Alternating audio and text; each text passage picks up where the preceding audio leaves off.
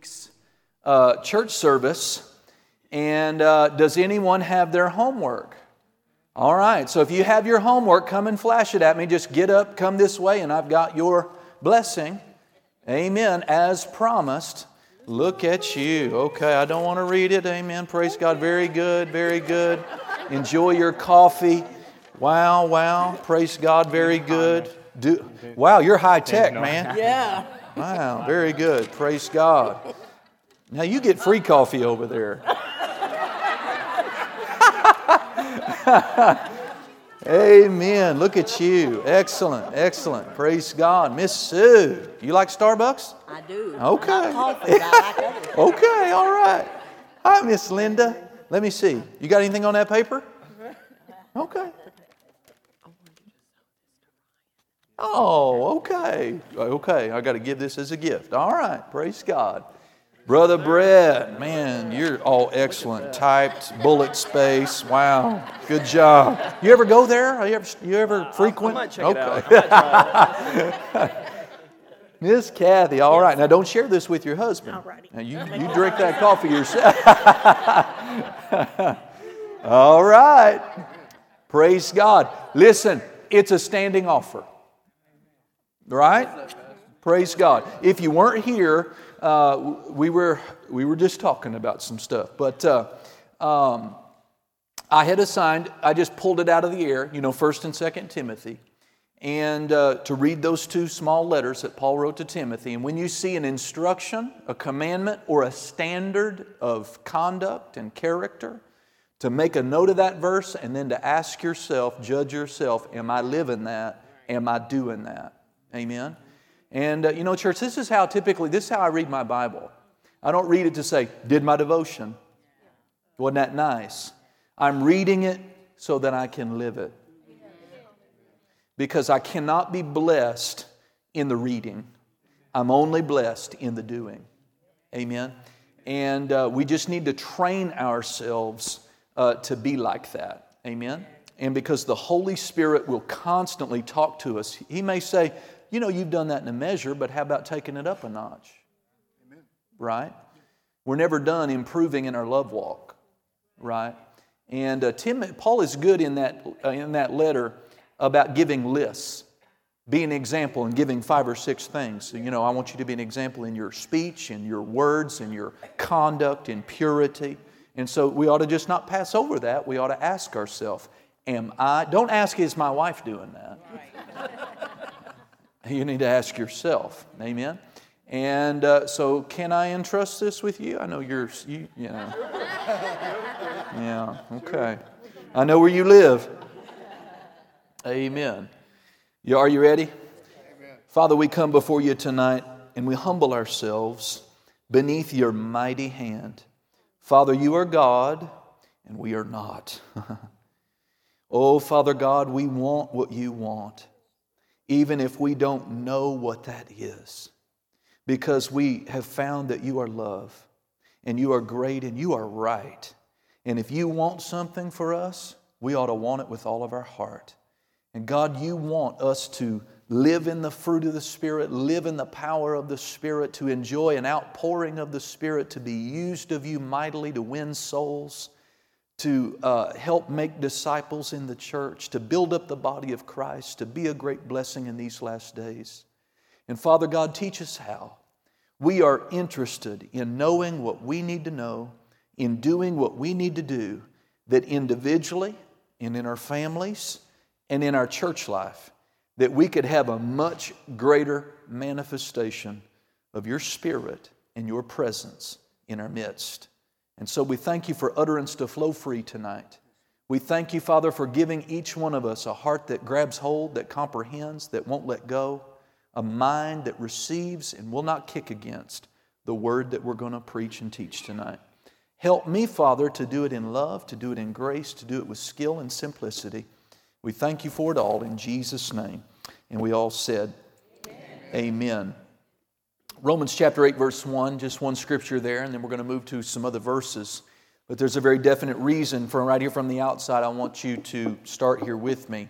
Paul says, there is therefore now no condemnation to those who are in Christ Jesus, who walk not after the flesh, but after the Spirit.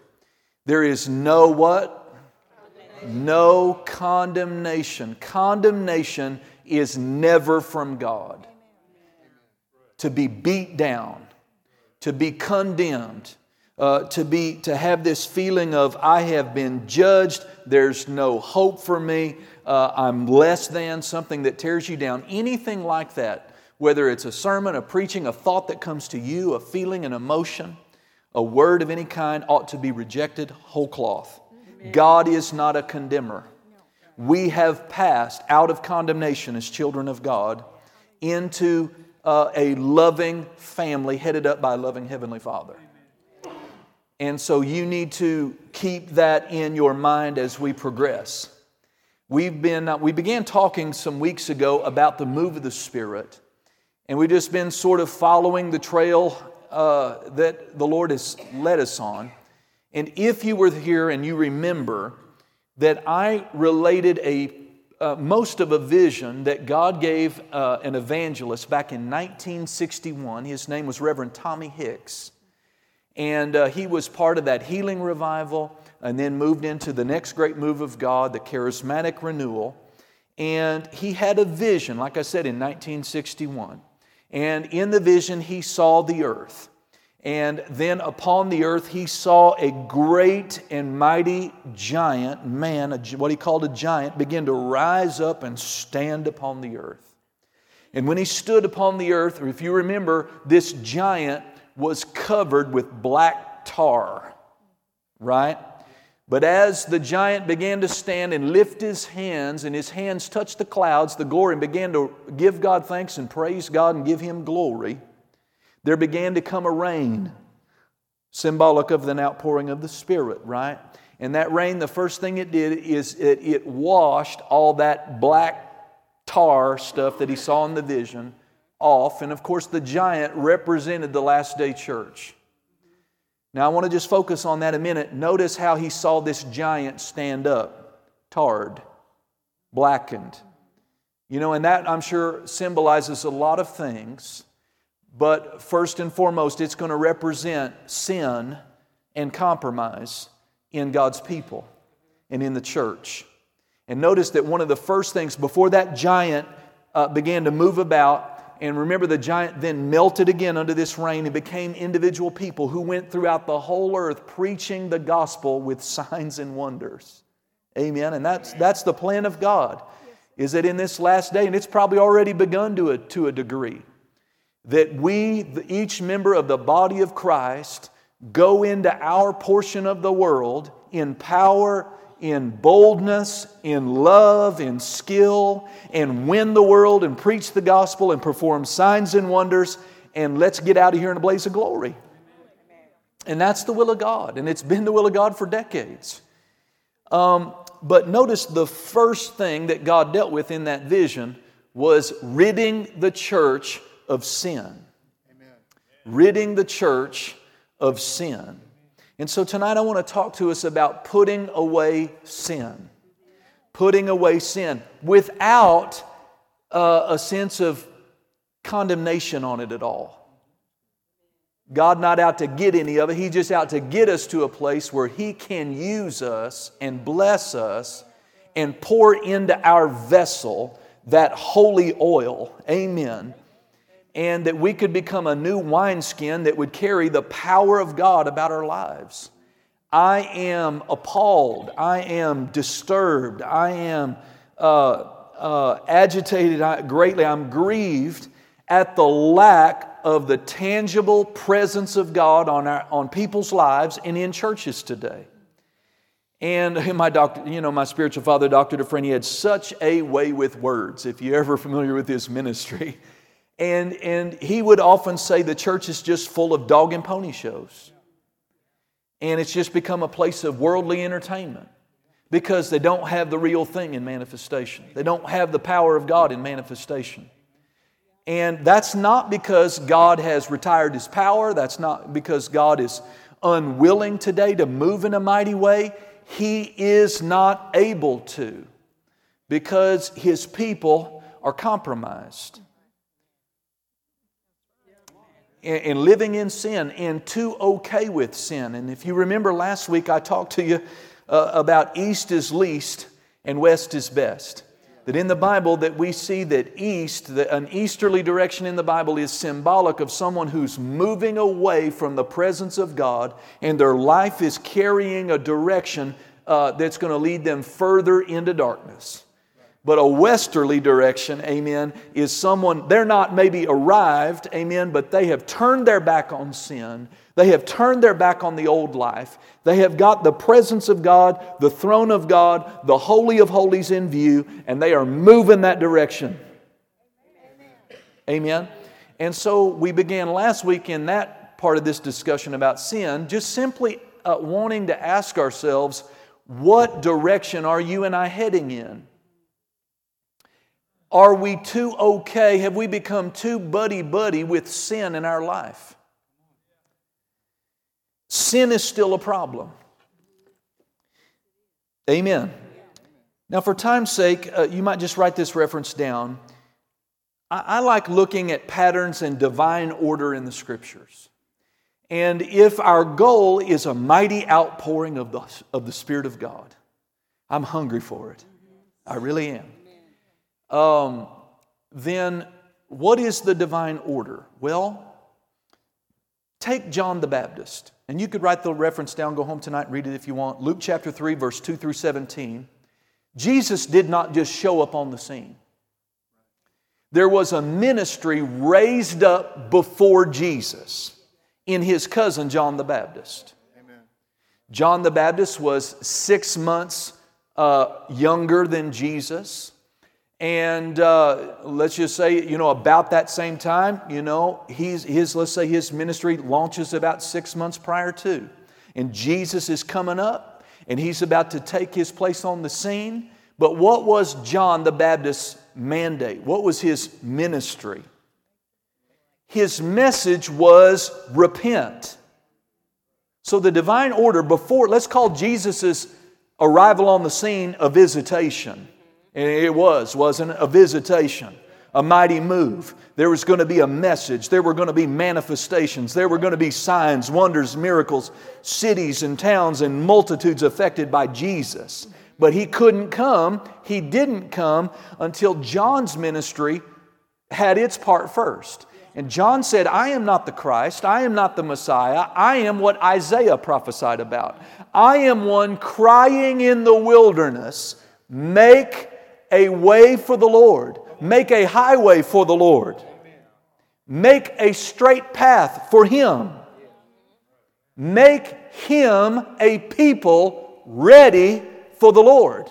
So the divine order in that example is, first, the people must be made ready. There must be a path, a highway in the wilderness for the move of God in Jesus to come. And that was, there was a people who was living in sin. They were buddy-buddy with sin. And if you read that account, Luke 3, 2 through 17, they said, well, John, what do you want us to do? And basically, in different ways, He said, live right. Stop cheating. Stop lying. Be generous. Amen. Don't swindle. Do the right thing. It was just a basic message of get right with God and get right with people, because if you don't, you're going to miss the greatest move of God in your lifetime. Amen. Amen. You know, when way back, and you're going to again write the reference down, Exodus chapter 19, God has delivered the Israelites out of Egyptian bondage. And they're in the wilderness. And they have now come to Mount Sinai. And God says, okay, time out. I've got you out of here. I'd like to introduce myself to you. Who is this God that you've seen work 10 plagues and mighty signs and wonders and delivered you out? I'm going to introduce myself to you. And so He told Moses, on the third day, in 3 days, I'm coming. And I'm going to come down on Mount Sinai. And I'm going to speak and reveal my voice and myself to the people. But do you know what He told them what to do? He said, take the people and sanctify them for 2 days. In other words, He talked about wash their hands. They were not to have sexual intercourse during that time. They were to purify themselves. They were to make themselves ready for God's presence to be revealed in a way they'd never known before. So notice again the divine order. Before you get to manifestation, before God's power and presence comes on the scene in a strong way, people must get their lives cleaned up. Notice he's not talking about the ungodly, he's talking about his people. His people need to get it cleaned up. Last example I'll give you is right there in Acts chapter 2. And they'd had this outpouring of the Holy Ghost. And they had been filled with the Spirit, spoke with tongues, had these wonderful, odd manifestations of drunkenness appearing and all of that we've talked about already. And a crowd had gathered, and Peter stood up in the midst of them and preached a sermon for about 40 verses. And they said, "What do we do?" Good question. You know what Peter's first word to them was? Repent. That's the first thing you do. Now again, what did I tell you last week about repentance? What's that mean?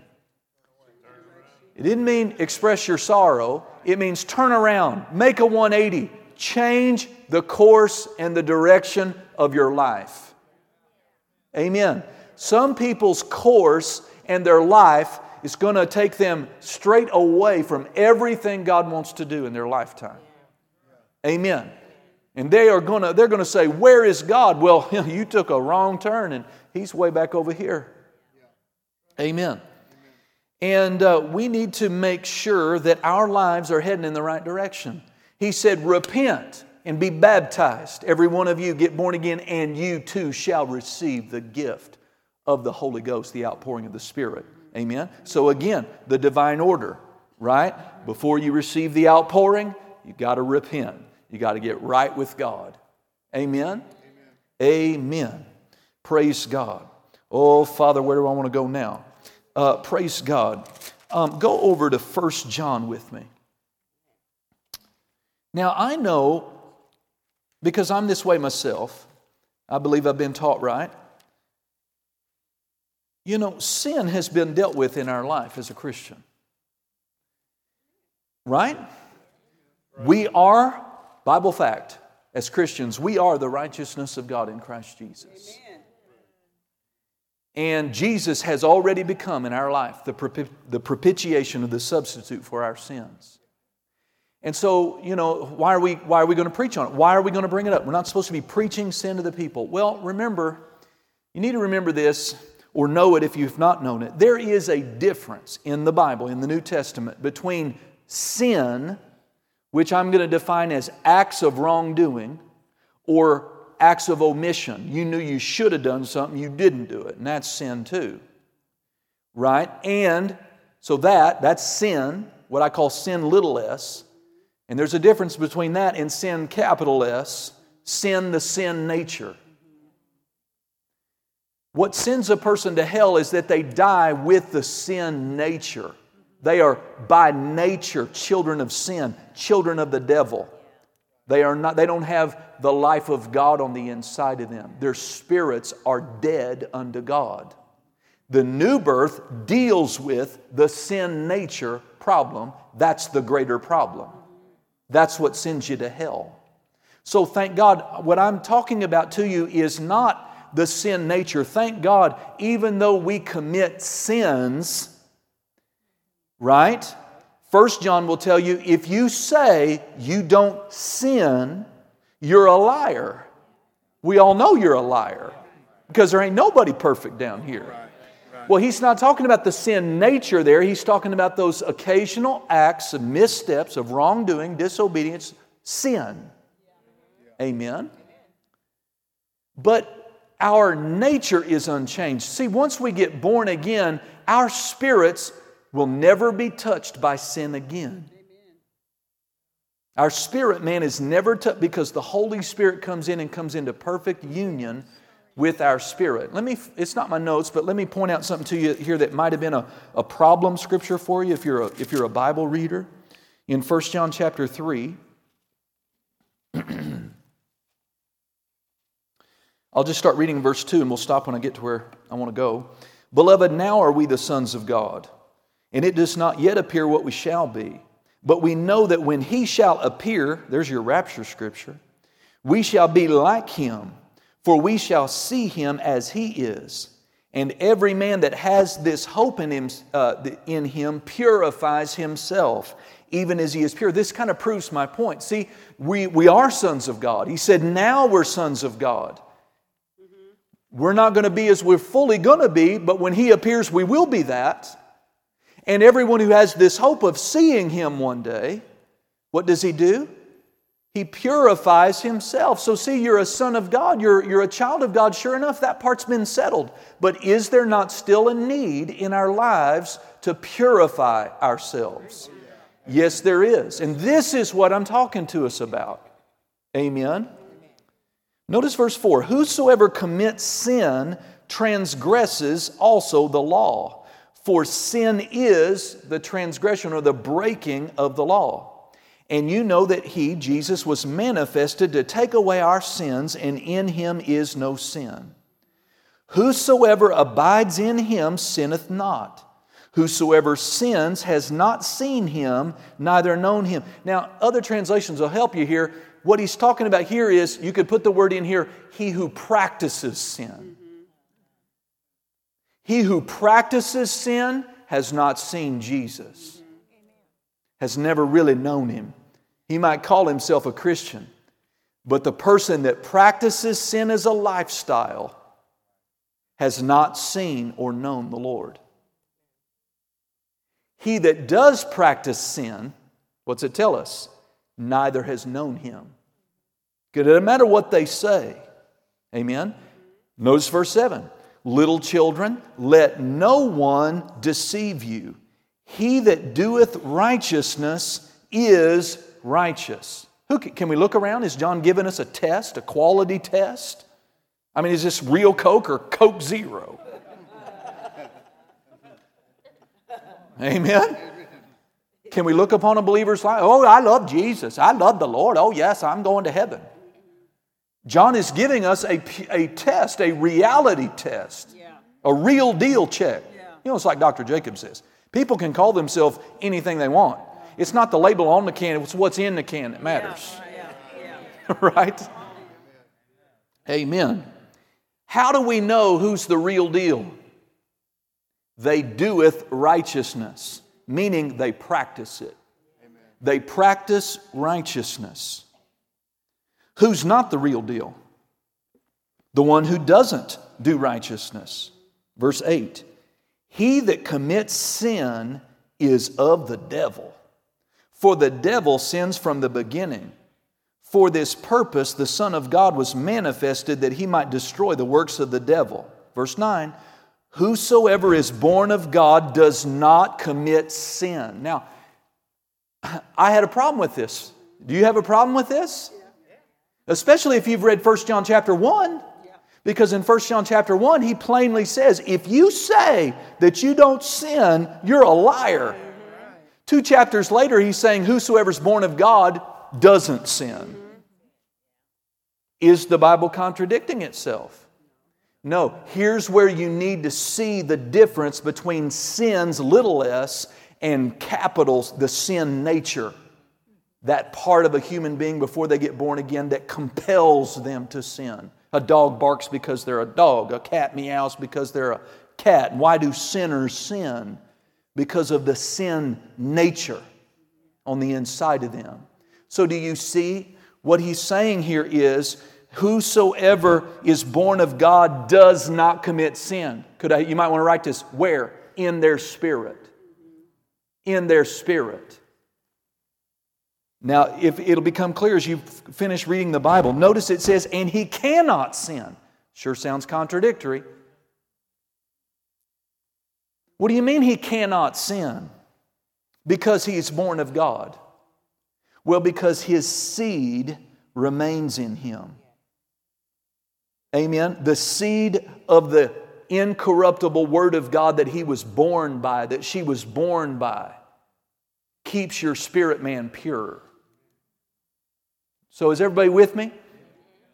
There is this state, thank God, that because of the new birth, I can't sin. Right? Amen. Never have sinned in my spirit. You know, I used to sit on that bar stool. Thursday night penny beer with 25 pennies in my pocket, and I didn't intend to leave with any. Most of the time I didn't. Yeah. And did that for a whole season in my life. Never convicted, never bothered me a bit. And then I had this encounter with God. And I got right with God. And then I went back and I tried to do the same thing. And now, I'm not having any fun. I've got this internal conflict going on the inside of me. Right? Because now my spirit's not agreeing. My spirit's rising up and saying, you ought not be doing this. You need to get out of here. This is not where you need to be. I mean, if you want to ruin your drunk or your hit or your high, get saved. You just ruin it. Right, Paul? I mean, it's just no fun anymore.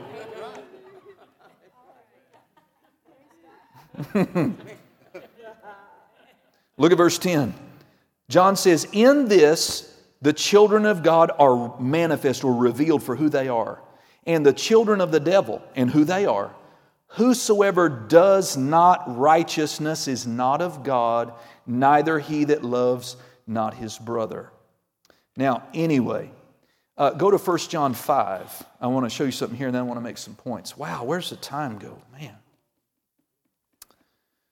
Praise God. 1 John 5,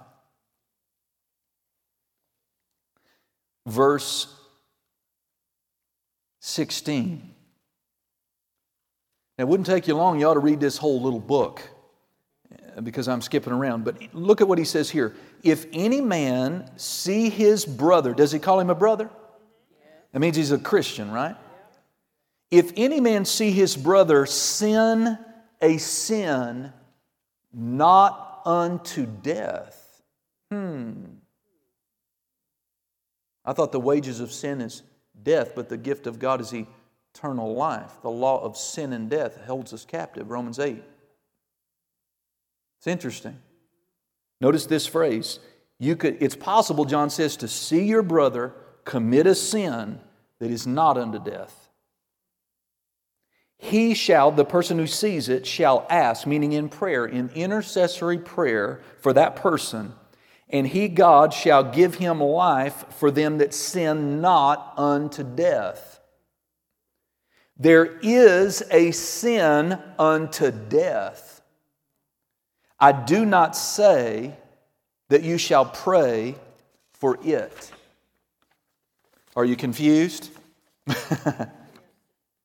Notice the two phrases. There must be a sin not unto death, and there is a sin that leadeth unto death. How do you define this death? The loss of one's salvation.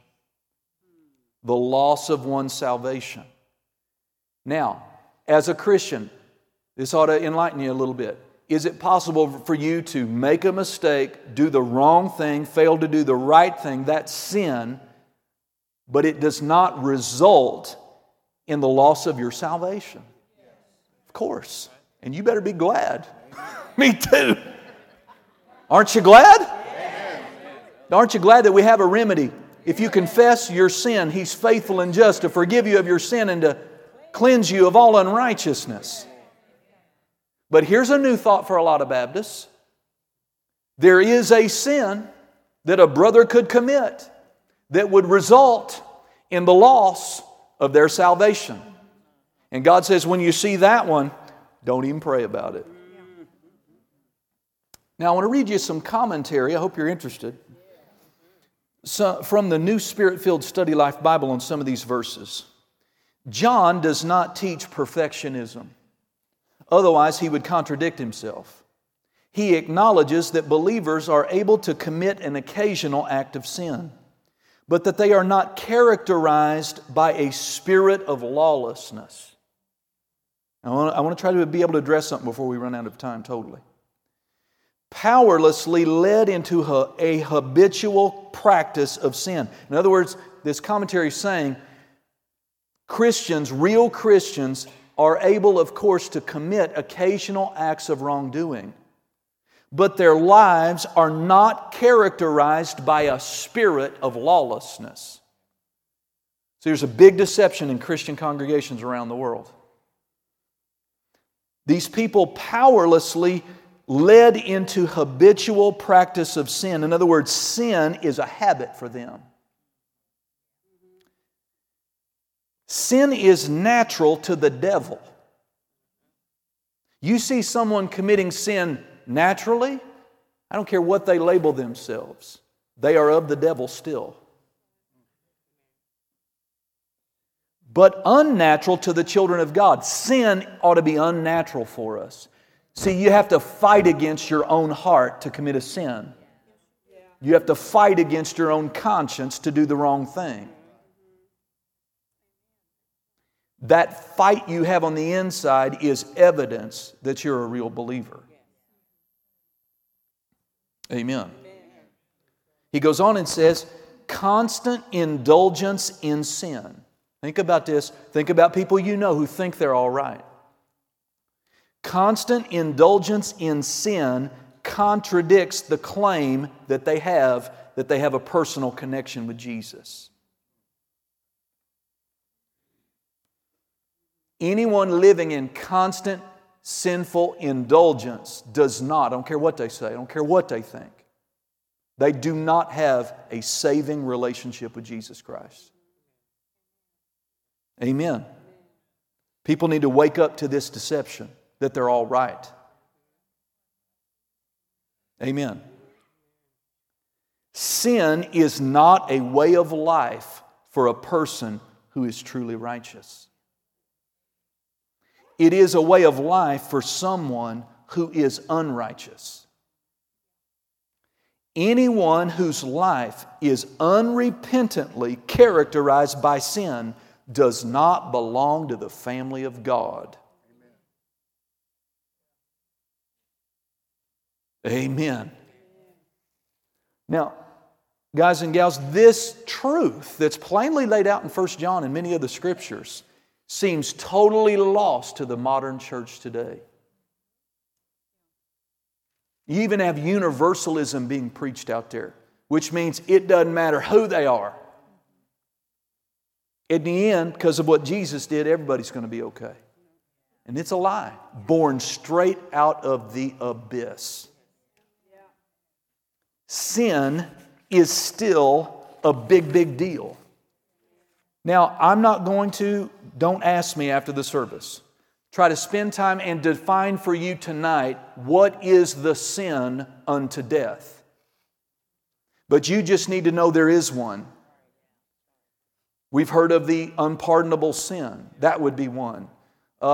Rewriting the Scriptures, according to Revelation 22, will get your name written right out of the book of life. But Hebrews 10 says, if you willfully, knowingly, as a born-again Christian, Spirit-filled, decide, I'm going back into the world and I'm going to live a lifestyle of sin, when you die, you're going to go to hell. And I'm not going to say the word defy, I would challenge you to prove me wrong from the Scriptures. Because like Dr. Jacob says, for every little Scripture you think you've got, I've got 25 in my back pocket to prove you different. Amen. Now again, are we spiritually insecure in our salvation? Absolutely not. Absolutely not. Amen? Amen. But what I want to, I'm almost out of time. These little acts of sin, we're secure. Our spirits are alive unto God, thank God. And we're not making sin a lifestyle, hopefully. But we still need to deal with these sins. And because I don't have time, I'm going to take you over to one more scripture, Hebrews 3. Now, the sins we're talking about now, this class of sin, is not something that's going to take you to hell. But it will cost you much. I said it'll cost you much.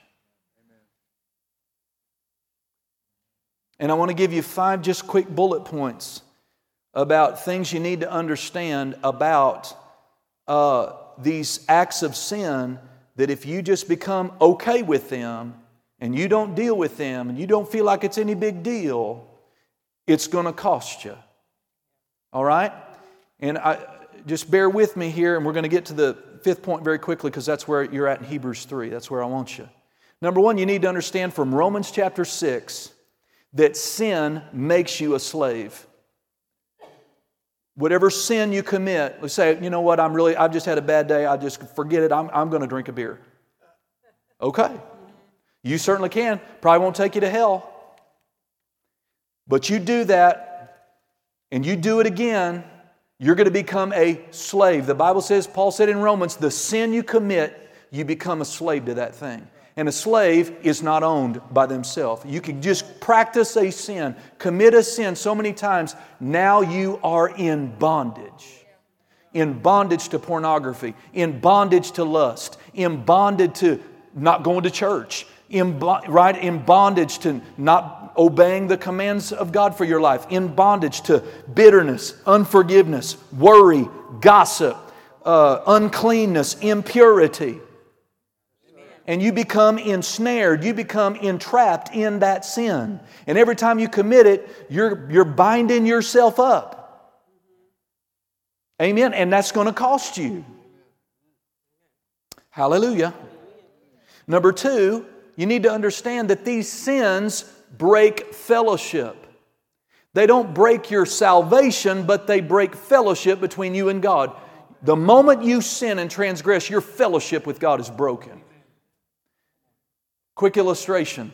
When my children are always my children. My daughters are my daughters.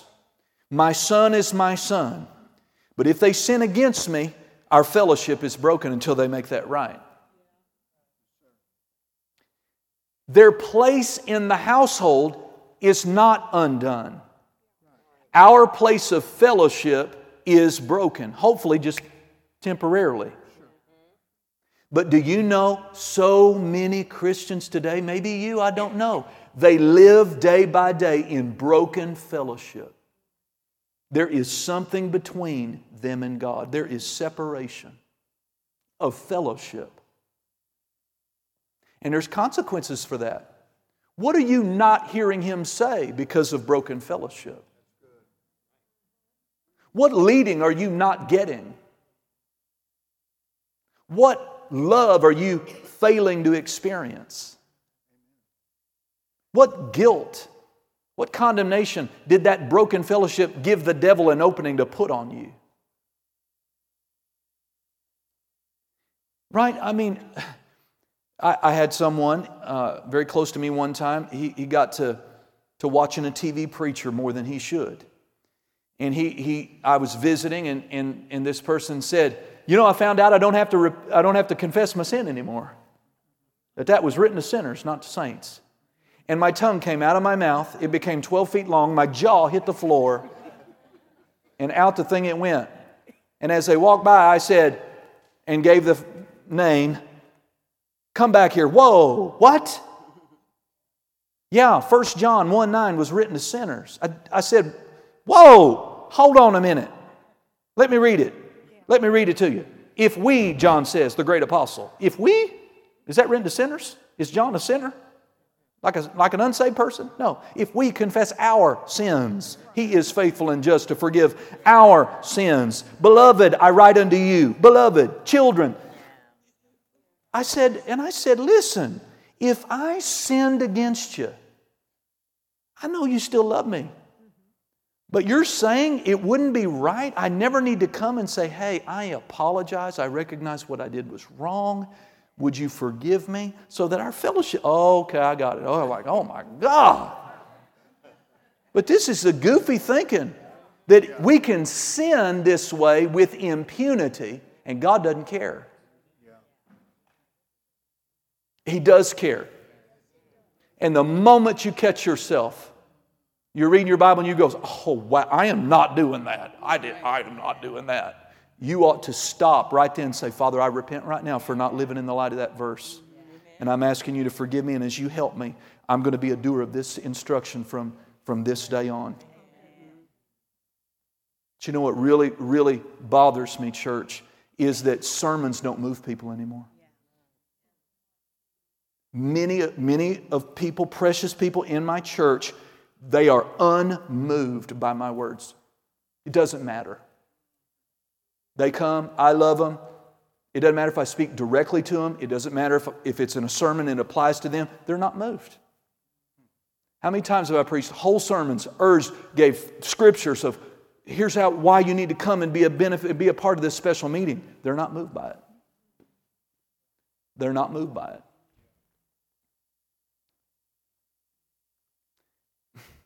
It's wrong.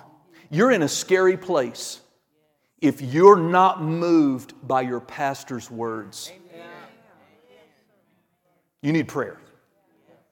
If you are numb to just basic, love-motivated, word-based instruction and admonition and even correction, and you're numb to it, and you can leave here unfelt and unbothered and ignore it, you need prayer. You are in a dangerous place. You need deliverance on some level. I am moved when I'm under the ministry of my pastor and she says something and I'm not living that. I've violated that somehow. I am grieved. I'm not perfect, but I'm moved by it. And it so grieves me, church, that so many are unmoved by the reading of Scripture. They're not moved by it. They're so used to it. They just come. It's blind habit. It goes through one ear. Sometimes it doesn't even get to the ear. But it just passes right through. And I don't understand how you live that way.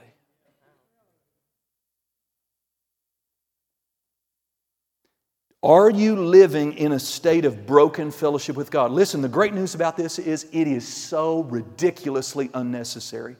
He is waiting. He is longing. Run to Him and say, Daddy, I blew it. I sinned. I looked at that naked lady and I am sorry.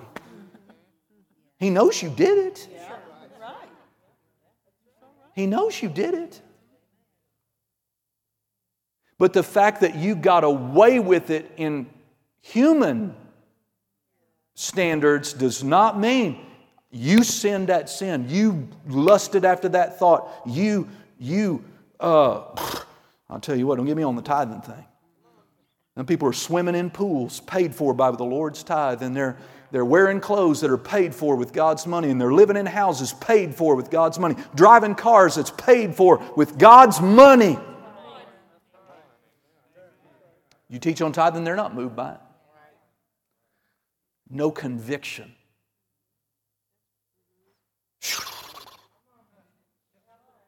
Number 3, sin opens the door to the devil.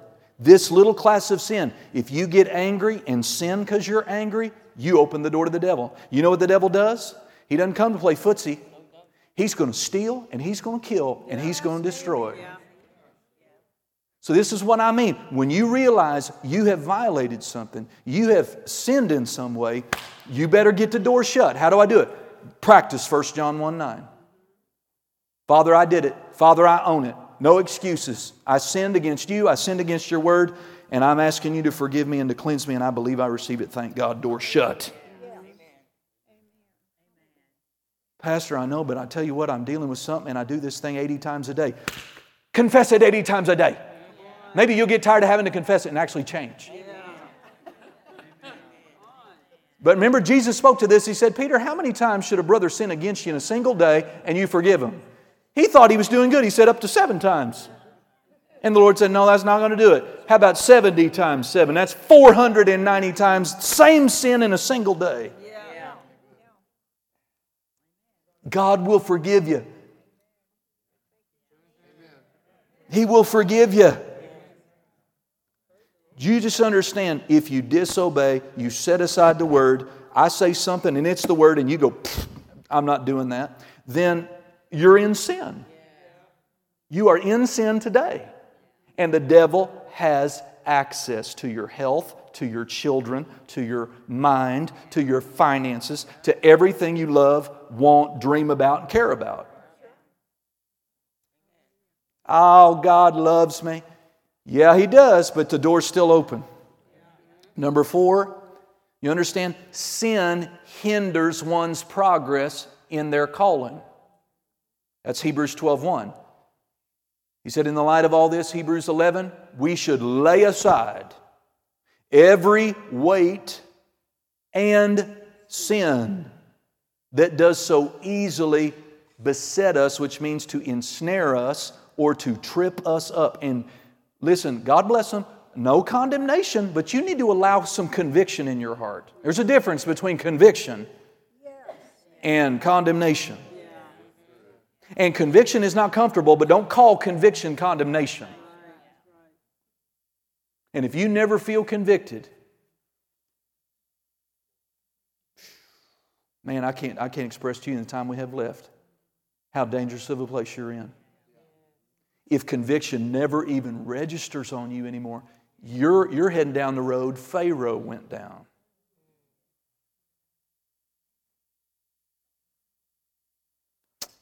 Anyway, I don't want to be hindered. You know, how much progress am I going to make in my calling if I'm tripping all the time, and I'm stumbling all the time, and I fail all the time, and I'm falling all the time? What Paul is saying here is, brother, set that sin aside so you can make progress. I had the Lord tell me one time, He said, so He just broke in on me one day. He said, son, I want you to know something. Yes, sir? He said, I reached over and I put the pause button on your life and your ministry. You're not going anywhere until you get this fixed. Now, that's how God treats me. And I went, oh, man, He's serious about this. You know whatever He's talking to you about? He's serious about it. He said, I put the pause button on your life. In other words, you better like what you got right here because you're not moving forward until you stop tripping over this issue right here. And He put His finger on that. And you know, He's more patient, He's more stubborn than me. You know, years went by and I just stayed right there because I was rebellious and stubborn and disobedient and unwilling and had a bad attitude about it and resented Him even bringing it up, to be honest with you, on some level. You know, and I just had to do what I had to do to satisfy Him so He could take His finger off that pause button. And it gets miserable when finances get tight and the anointing's gone. And I know I'm not the only one. So that's another thing. Sin hinders progress in one's calling. Number 5. Y'all all right? And I want to let you see this one as we get ready to let you go home and think about this. Hey, are we condemned tonight? No. Well, the point is we got to get the tar off. That's right. We got to get the tar off. We're going to have move the Spirit. God's going to be able to bless your life and your family the way you want Him to. Hebrews 3:13. Hebrews 3:13. But exhort one another daily while it is called today. Is it called today? Yeah, it's today, right? Lest any of you be hardened through the deceitfulness of sin. What is the 5th thing that sin does? Sin hardens us. Now, I looked up this word, harden, and this is what it means. The Strong's Dictionary of Greek words says it means to render or to make one stubborn. So if you persist in a sin, can I stop? You not loving your wife the way Christ loves the church is a sin. You not honoring and respecting and revering your husband as the head of that family is a sin. But there is no room in those scriptures about it's a sin. To forsake the assembly, talk to the camera, to forsake the assembly of yourselves together, Hebrews 10:25, knowing what you're doing is a sin. Yeah, I heard you. It's a sin. To tell off-color jokes because you think they're funny is a sin. To cheat on your taxes, to be late neglectfully on your bills is a sin. To cheat on a test is a sin. Right? So when you do this, the effect on your soul is it makes you hard. So with every sin, right? And what that does is it's going to make you more impervious to correction and more obstinate to do it again and to get into this place where you become a stone and I am not moving. I am not changing. I do not care. I'm going to keep on.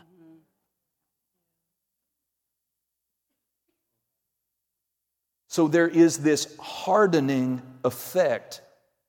Now, why does that matter? Well, there's so much tied. You'll have to come back probably if you're brave enough. These are not popular messages, Brother Paul. I understand. But we're not going to get to miracles Amen. with all this sin in our life.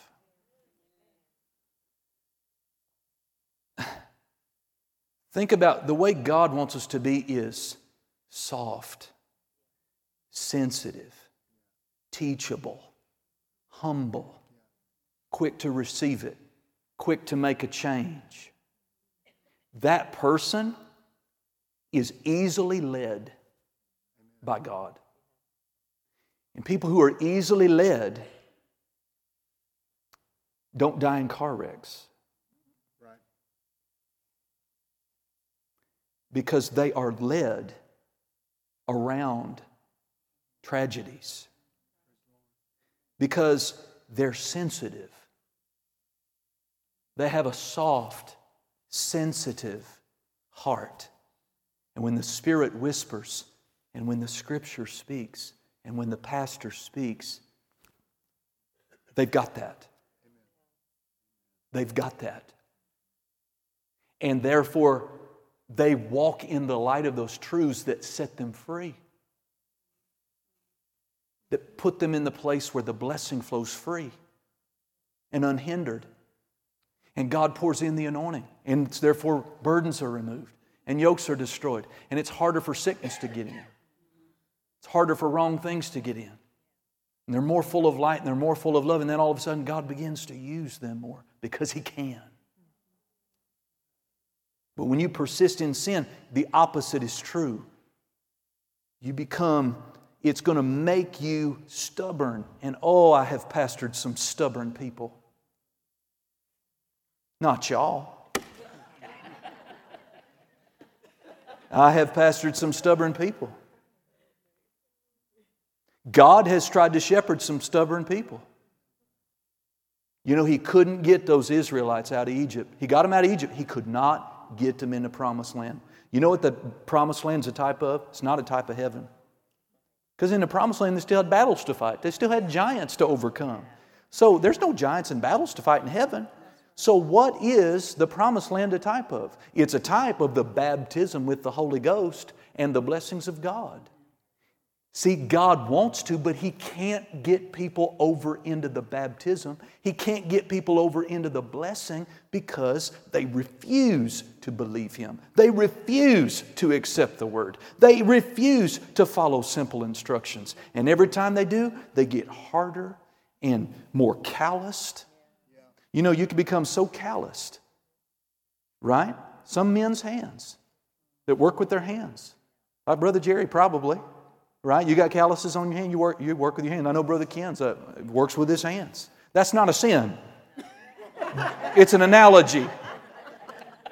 But what happens is that dead skin builds up, and I've seen like my great-grandfather take a dull knife and just dig in that and, you know, shock me, and there's no feeling. There's no sensitivity. Now, how can that be reversed? Oh, thank God it can, but you're going to have to stop doing what you've been doing if you want the feeling and the sensitivity to return. And many of you, the sensitivity to the leading of the Lord and the Lord's voice and sweet, close, intimate fellowship that has so eluded so many Christians is simply because they're in broken fellowship, they don't repent, and they're hard of heart. And you know what? I can't pray you out of that. You're going to have to go down inside and muster the inner character and desire to say, I am tired of living this way. I don't want my pastor to have this impression of me that I am a stubborn mule with all 4 hooves bedded in the ground and I am not moving. Right? I don't know, when the Spirit of God speaks to me, I want to hear it and I want to be quick to say, yes, Father. I wish I could always say I have, but I haven't. But I'm working on myself. I'm working on myself. So, praise God. There's a lot more to say. But, glory to God. I want to be soft. How about you? I don't want to go through my adult life making critical decisions and I got to go to my head because I have so hardened myself to the leading of the Lord that He's speaking, but I'm not getting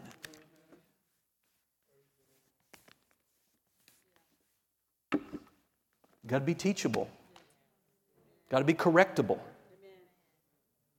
And I know the lion's share. This church, you're like that. To some degree. You wouldn't be here. Right? You just wouldn't be here. You'd be at that other church. So there's got to be something in you, right?